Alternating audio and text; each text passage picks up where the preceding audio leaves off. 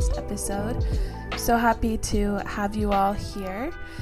I hope everyone's weeks were good, and I have very exciting stuff to talk about today, so let's just get right into it.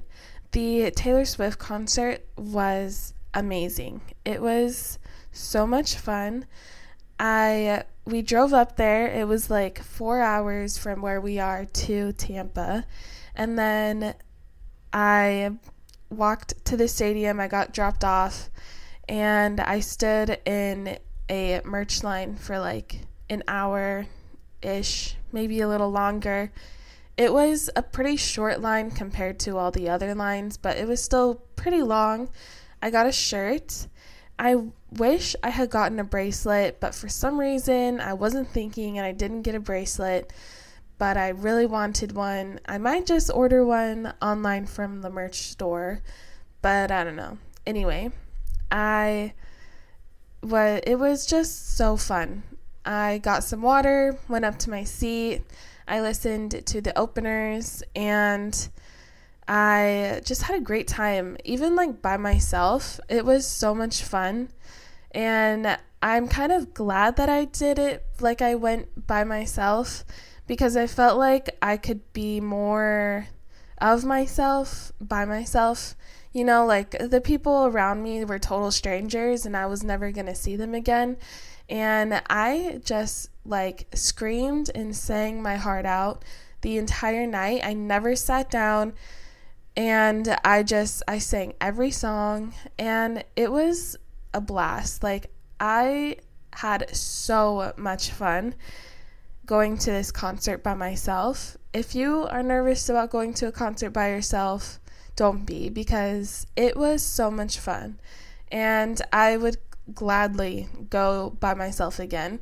Obviously, like, it's so fun to experience it with, like, your friends and stuff, but there was just something freeing about going by myself. Like, I wouldn't have felt like I could scream as loud or like act, you know, the most excited that I was if somebody else had gone with me, especially because like no one in my life likes Taylor Swift as much as I do, and it just would have been you know, the energy I was putting out a certain energy that I don't feel like my friends could match. I don't know, maybe my sister would be the only other one.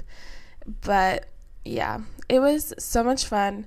This girl gave me a friendship bracelet after the concert, as I was like walking down the stairs. She was like, "Hey, do you want a bracelet, like a friendship bracelet?" And she gave me one, and I love it, and I wear it every day. It was so cute, and I loved that I got a friendship bracelet.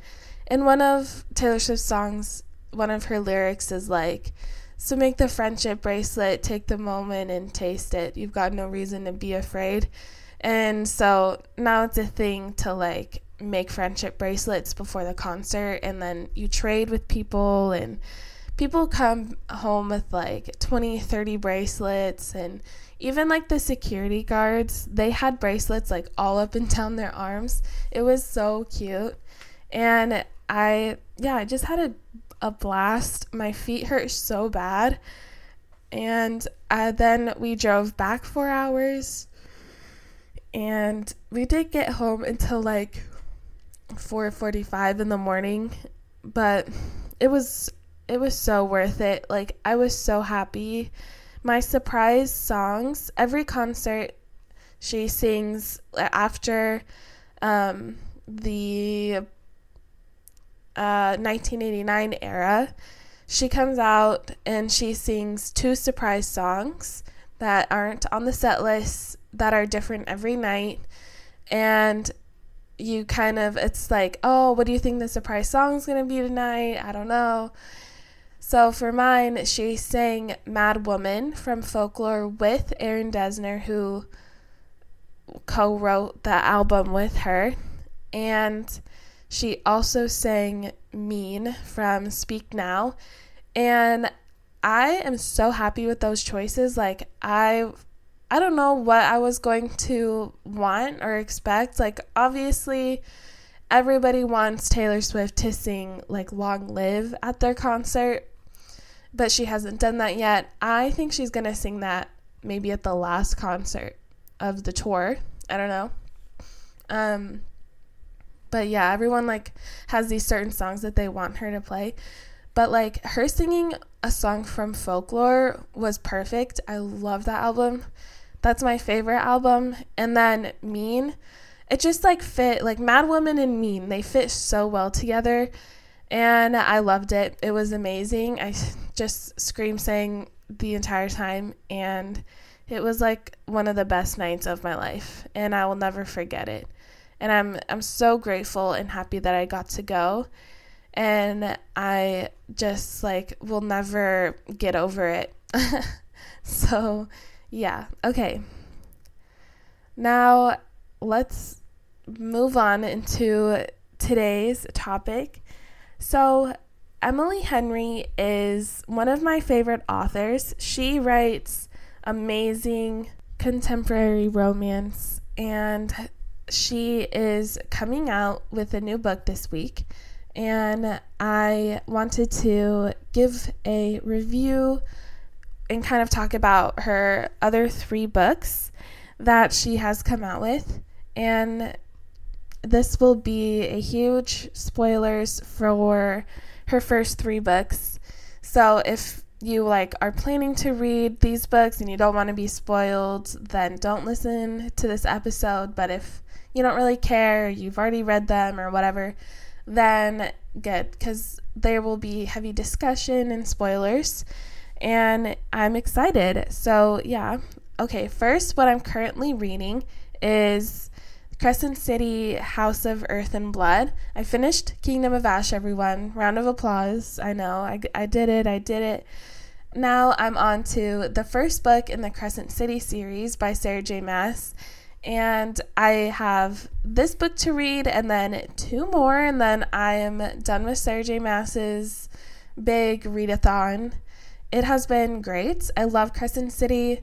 This was one of my first fantasy books that I'd ever read, and it was, maybe don't choose that book for your first fantasy book, because it was a lot really quickly. Even though it's a modern fantasy, like, there's modern technology and everything, it still, like, was confusing. And now that I'm rereading it, I've opened, like, my notes app, and I'm taking notes on certain things so I don't get confused, because there's, like, some things in this book that are confusing. There's, like, these characters that all have, like, these code names, and they all start with an H, but they're all, like, on different sides of, like, this war, and, like, it was confusing. There's, like, the harpy, the hammer, the hind, the, like, other H words. Like, there was, like, 5 of them. And I remember reading, like, the first 2 books, and I was like, wait, who's the hammer again? Oh, wait, that's not. So I wrote in my notes app, like, the hammer is this person. He's on this side. The hind is this person. He's on this side. This one, we don't know, but he's on this side. And so, yeah, hopefully I won't get confused. If anyone wants that my notes thing, then let me know and I'll send it to you, because I'm taking pretty thorough notes on this book series, and I am really excited to finish it and finish the Sarah J. Maas and move on to other books. But without further ado, let's get into Emily Henry. So the first book by Emily Henry romance contemporary book that she came out with is Beach Read. She published this in 2020, and so I think this came out during or right before the pandemic, and it just, like, went viral and everybody loved it. I picked it up because I kept seeing it everywhere. This 2020 is when I really started my reading journey. I had read a lot in high school and stuff, but then I took a break when I went to college. I didn't read a lot of books in college. I didn't know what I wanted to read. I felt like a lot of young adult books were just the same, like same plot, same thing over and over again, and I was just kind of getting tired of it. And I was tired of reading historical fiction because I just felt like it was just like sad after sad after sad. So in 2020, I started reading again, and I saw on Instagram a bunch of like the same books kept popping up. One of them was Beach Read. One of them was The Unhoneymooners by Christina Lauren. One of them was Crescent City. And I started watching BookTube, and I got some more inspiration from them. So Beach Read was one of the first contemporary romance books, adult romance books that I've ever read. I think I read The Unhoneymooners. I liked that. And then I read Beach Read right after it. And because it was so new to me, I got those books confused for a long time. But now I'm like, okay, The Unhoneymooners is this book, Beach Read is this book. And now I'm more aware and I know. So yeah, Beach Read was the first Emily Henry book that I had read, and it was one of the first romance books that I had read. And this is definitely a good book to read if you want to get into reading and you're not sure where to start. So let's go through Beach Read. So first we have January Andrews, who is a famous romance writer, and she is going through a bit of a writer's block after the death of her father. And at the funeral, she meets this woman named Sonia, who was her father's mistress for years, and she had no idea that he had been cheating on her mother the whole time. And the whole idea of her life has kind of shattered with this reveal. So now kind of homeless, she doesn't know where to go. She just broke up with her ex-boyfriend, who couldn't really deal with her emotional fallout and everything.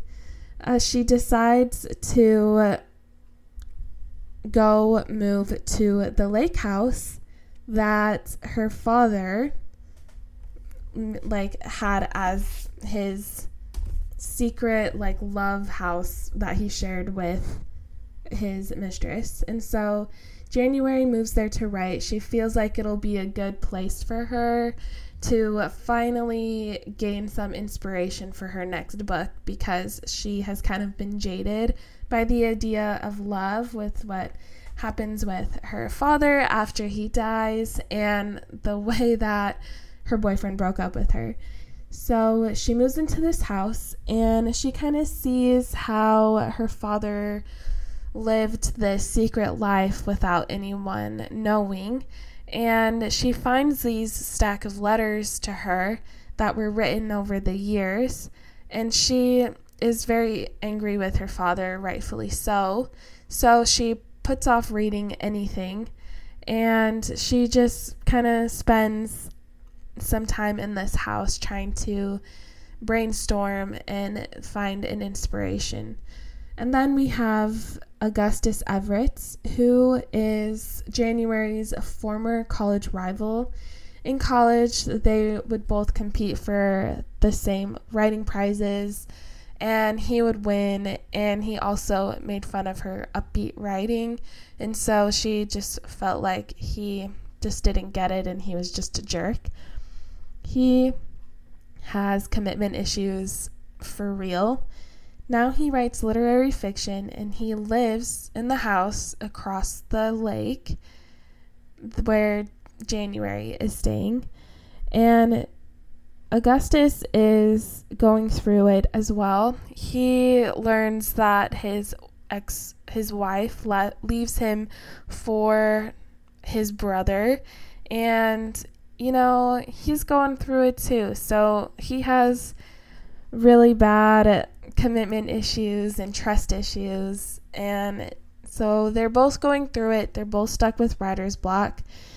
And when they notice each other living right next to each other, they kind of get to talking. They kind of confide in each other, and they open up about their writer's block, and then they come up with a challenge. Gus will write the romance book, and January will write a literary fiction novel, and whoever's book gets the first sell wins. The loser has to help the other author promote their book. So they agree to also educate each other on their genres to kind of help each other out. So January takes Gus each time they go out. They go on these little mini dates, these research dates. She kind of tells him okay, this is what's romantic. This is what would make a woman kind of swoon.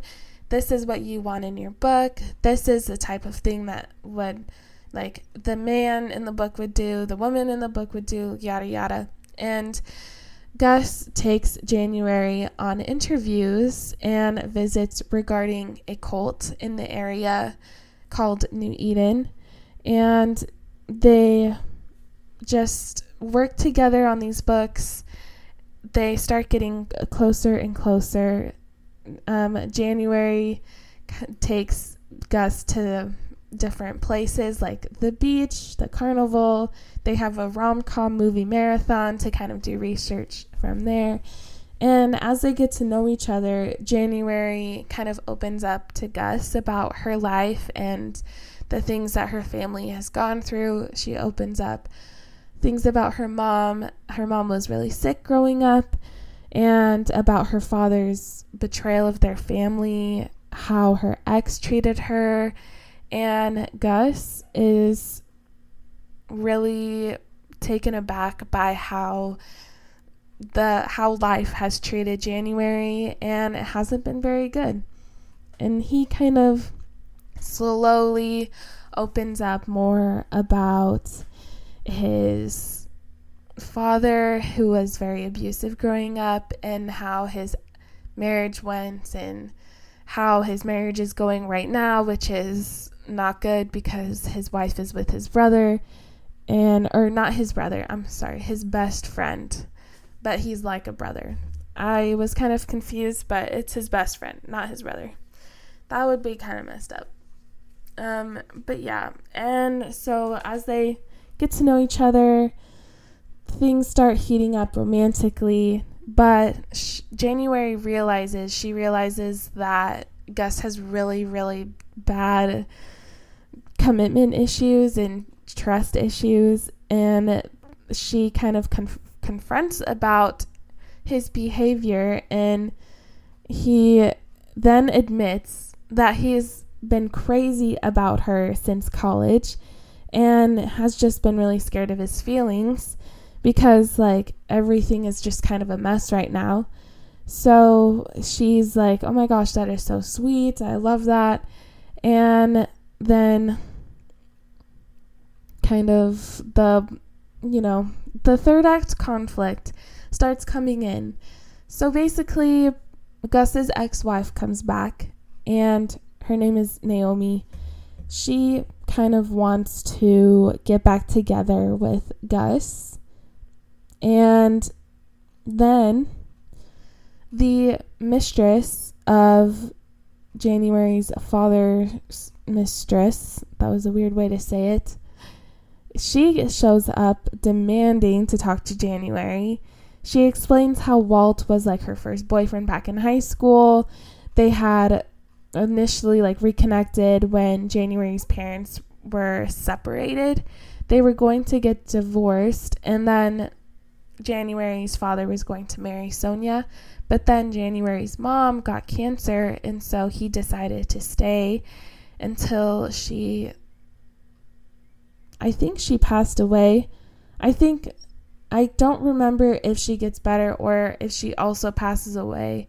I can't remember. But basically, her father could never really get it together and kept things up with Sonia. And they had this secret house together.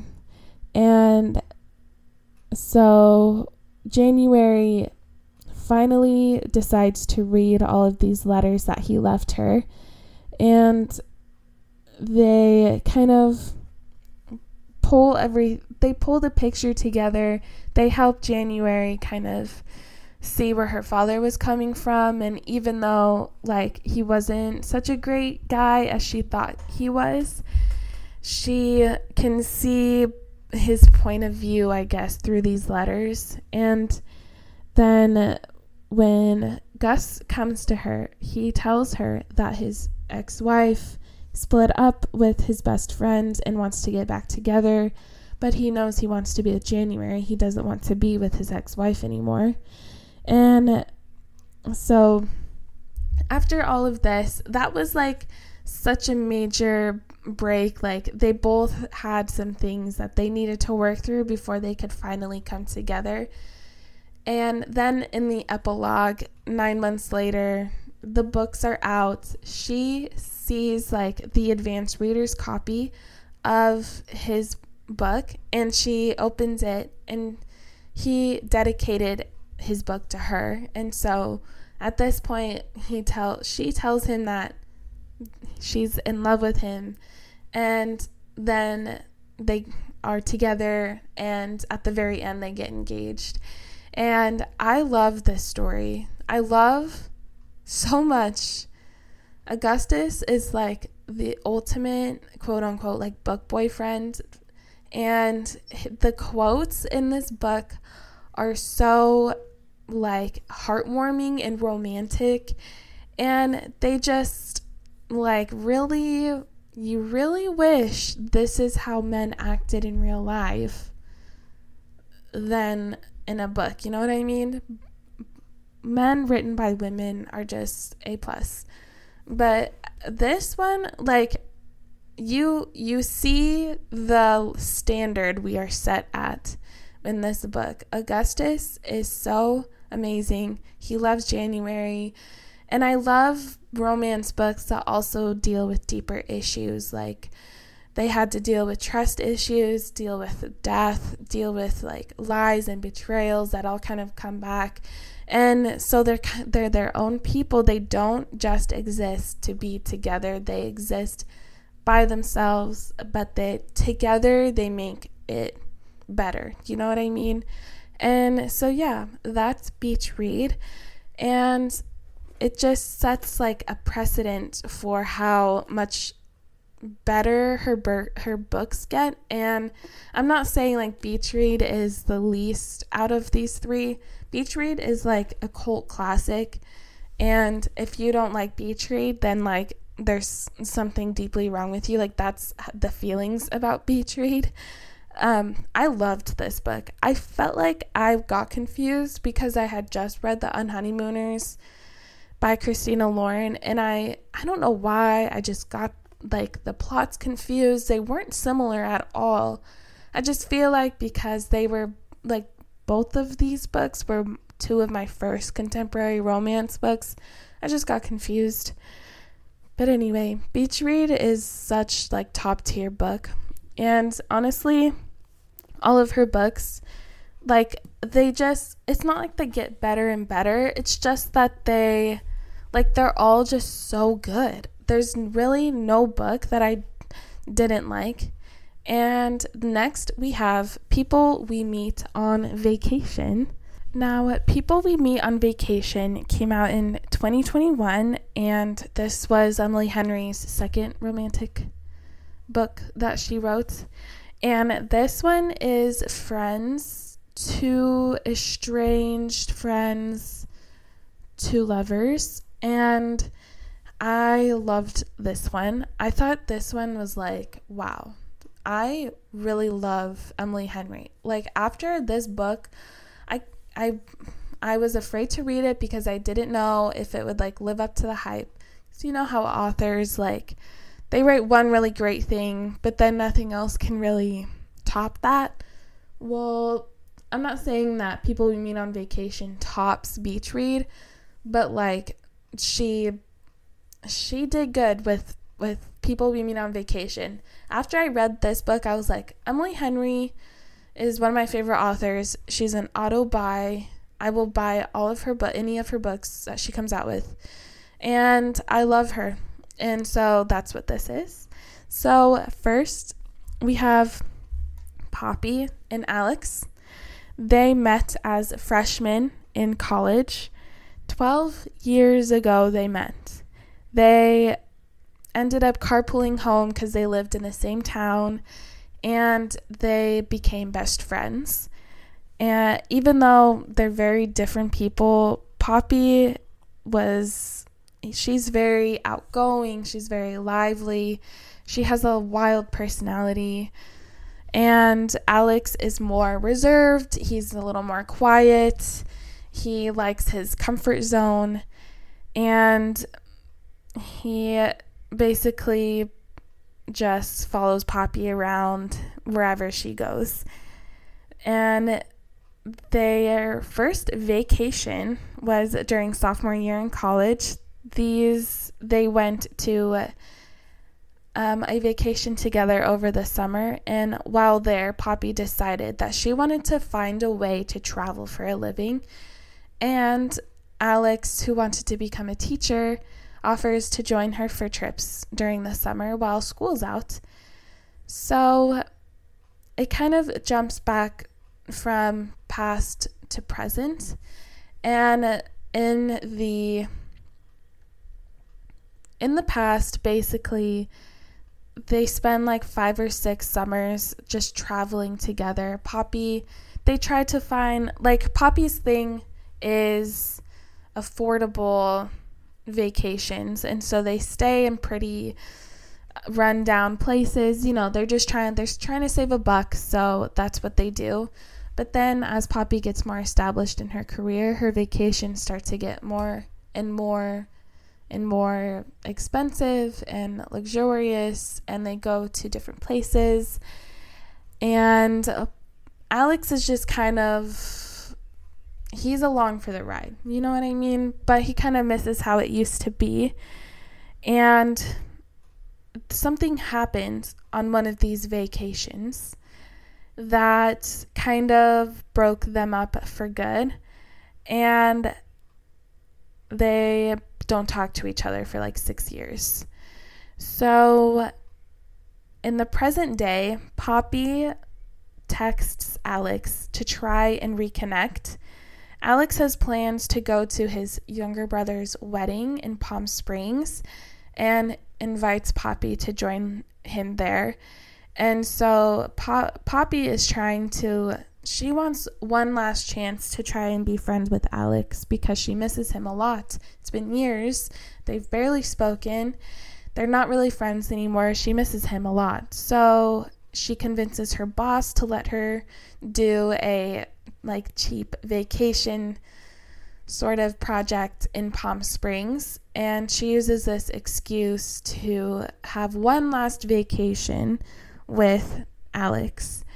And so they decide to go on this vacation together.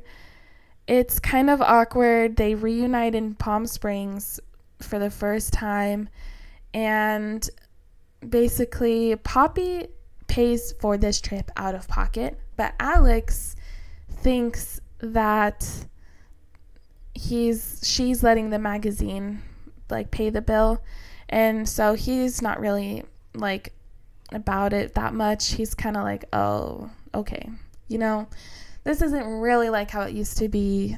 It's just made to seem that way.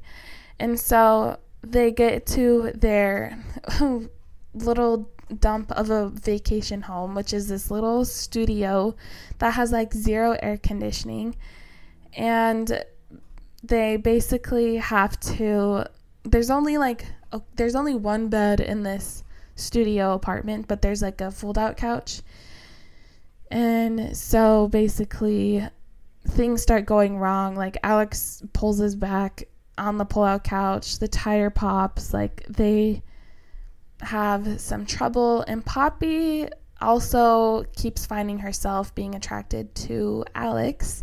And then it keeps going back from past to present during different trips and why people they meet on their vacations, hence the title of the book. And Poppy kind of realizes, like, wow, I really like Alex, and maybe I like him a little more than I should, but she doesn't really pursue it that much. And in the present day, it basically, they start to kind of, there's like an attraction that they have for each other that they can't really help, especially because they've known each other for so long. They've been friends for so long, and they might accidentally, but on this one hot summer day, it finally starts raining. Their air conditioning hasn't been working, so the rain is like a sweet relief. And basically they profess their love for each other, and they get a little spicy on the back deck, and they have to go attend Alex's brother's wedding.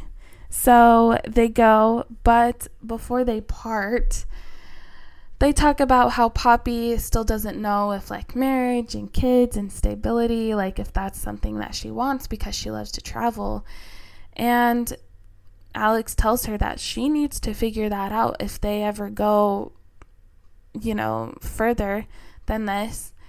And she realizes that she doesn't know what she wants, but Alex knows that he wants her. He wants a family, he wants a house, but Poppy doesn't know if she's ready for that yet. So anyways, at this wedding, she ends up deciding to go to therapy for a while to try and figure out what she wants.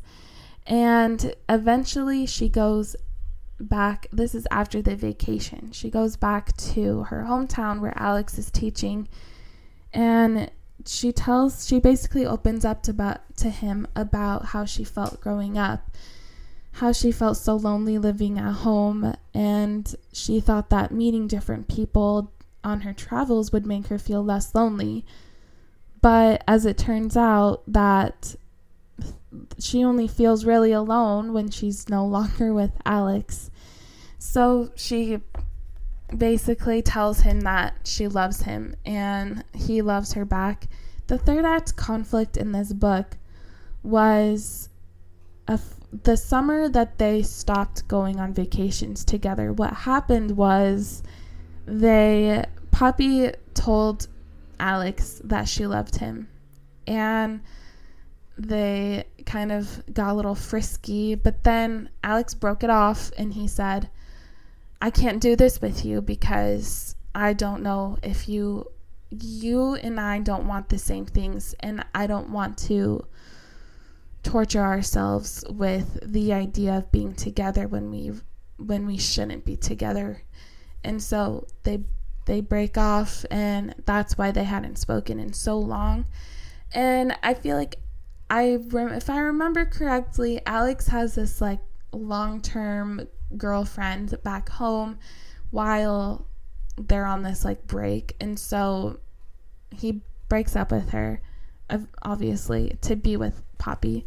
And Poppy is ready to commit to Alex and just be okay with, how things are. And I definitely like this one. I feel like was people's least favorite because I feel like Friends to Lovers isn't very popular, but I really liked it. I liked the like wild girl type of thing, like wild girl, more reserved boy. Like that isn't as much of a thing to read about in books. I feel like it's usually the other way around, where like the guy he's trying to be, he's all wild and whatever, and she is like, oh, I'm gonna like change you and have you like settle down. I'm gonna be the girl to make you want to settle down. But this was like the opposite way. And I mean, I'm more of an Alex than a Poppy. I'm more reserved. I'm a homebody. But I can also, relate to Poppy with wanting to just see the world and, like, be away from home and just see what else is out there. But this one, I really liked the past and present timelines. I feel like it can work and really good, or it won't work very good. But I really liked the way that this was done, and I felt like, it made sense. The story still flowed pretty well, and you're trying to figure out, like, what happened that one summer that made them not want to be friends anymore. And then you find out, and you're like, oh my gosh, like, that's crazy. And then, things progress from there. But yeah, I liked this book a lot.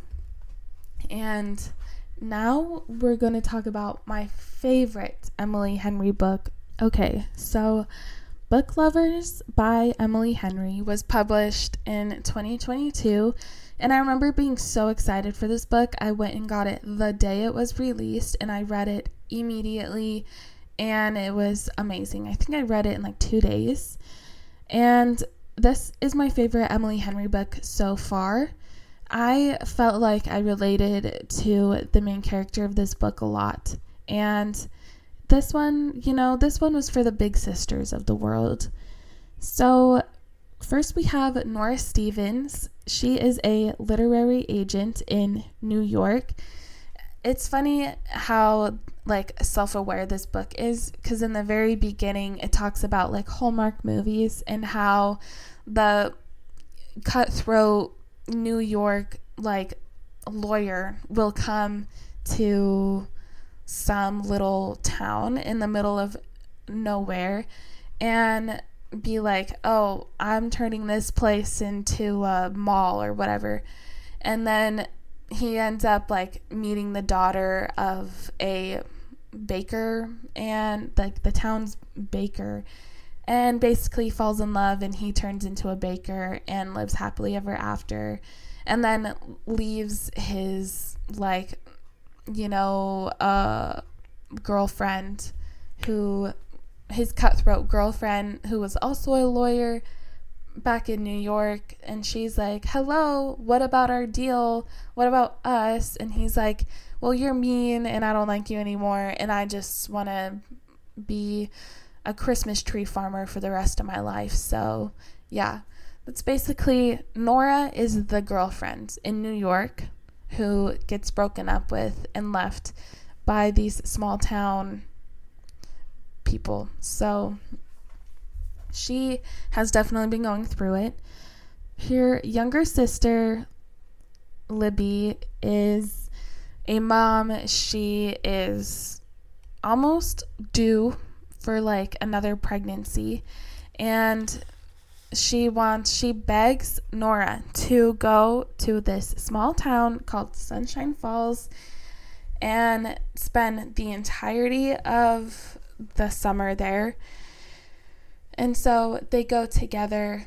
Back home in New York is Charlie Lastra, and he is a book editor that has met with Nora on a couple of occasions, and they don't get along very well. They're both very cutthroat, both very career-oriented people, and Nora is kind of no nonsense. She had to basically raise her younger sister Libby, especially after their single mother died when Libby was still in high school. And so Nora has basically been trying to make sure that Libby is provided for, that she is happy. And now that they are adults and that Libby is married and has kids of her own, Nora kind of feels out of place, but she also knows that her sister still needs her.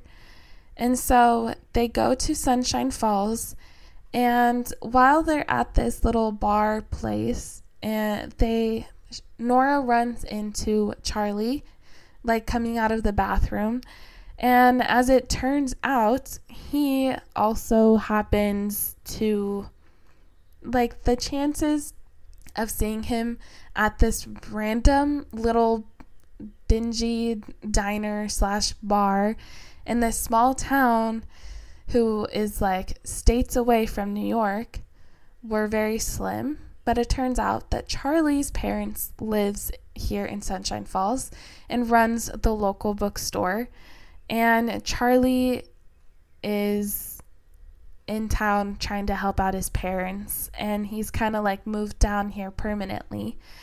So they end up editing a book written by one of Nora's clients together while they're there. And as they work together, Charlie helps Nora to be considered for an editor position, which she's been trying to get. Is the job Nora was trying to get instead of being an agent, but she was just, trying to get into the field. So she took this literary agent job, and she really wants to be an editor like Charlie. So she and Libby decide that they need a project, and they help Charlie's parents with the bookstore. They're helping modernize it a little bit, give it a fresh coat of paint and everything. And they only have until the end of the month to finish before they have to go back home, because Libby is really close to her due date. And Nora is trying to figure out why all of the sudden Libby's decided to go on a whim to this place. And she's trying to figure it out. She originally thinks that Libby is trying to leave her husband for some reason. And so she's kind of angry at Libby's husband. She's kind of angry with Libby for not opening up about it to anyone. And she and Charlie are falling for each other. He is planning on staying in Sunshine Falls to help out with his family since his father is in poor health. And he tells Nora this, and Nora, who doesn't want to stay, feels like a long distance relationship would be really hard. So a lot of these things that usually she has so much control over her life, things start spiraling out of control, and she can't really decide what's happening. Like, she is falling for Charlie, but then she's immediately losing him. She's trying to figure out what's going on with her sister, and she doesn't really know what to do. She's trying to be there for everyone. She's trying to be there for her clients because she still has a job to do. And things are going left, right, forwards, backwards, upside down, inside out. Like, they are not going well for Nora. She just feels pulled in a million different directions. And she is just feeling distraught. But Libby finally opens up to her and tells her that no, me and my husband are fine. Actually, we're planning on moving to Sunshine Falls, and this trip was initially meant to convince Nora that she could move here as well, and it would be fine. But Libby instead ends up encouraging Nora to pursue her dreams of being a book editor in New York instead. She doesn't want Nora to make any more sacrifices for her. She basically tells Nora, I'm fine. I am a mother of my own. You've taken care of me for so long. You've always been there for me, even when our mom was not. And now that she's gone, you've stepped up, and now it's your turn to do what you want with your life instead of trying to make sure that everybody else is doing what they need to be doing. And so the trip ends and Nora returns to New York. But a few months later, Charlie reveals that Libby has offered to take over running the bookstore, and his father is doing better. So he comes back to New York, and basically the book ends with him proposing to Nora. And the thing I loved so much about this book was because of the banter between Charlie and Nora. Like, it was so witty, their back and forth banter. Like, for somebody to not only think of a clever thing to say, but then, like, you know, you never think of a clever thing to say back to them until, like, 3 days later you're in the shower and you're like, oh man, I should have said that instead. And but like this book, I don't know, like Emily Henry is just like, she's very quick-witted, and I just thought this book was like laugh out loud funny with some things that Charlie and Nora would say to each other. And I also just loved like the romance between Charlie and Nora, but I also loved the relationship that Nora had with her sister, and just like the protectiveness she has over her. I relate to the whole big sister thing. I felt very seen in Nora's personality, not necessarily with like, you know, the control or like the career-wise thing, but like just wanting the best for your sister and trying to protect her and yada yada. But yeah, Book Lovers was my favorite. I love Book Lovers with all my heart.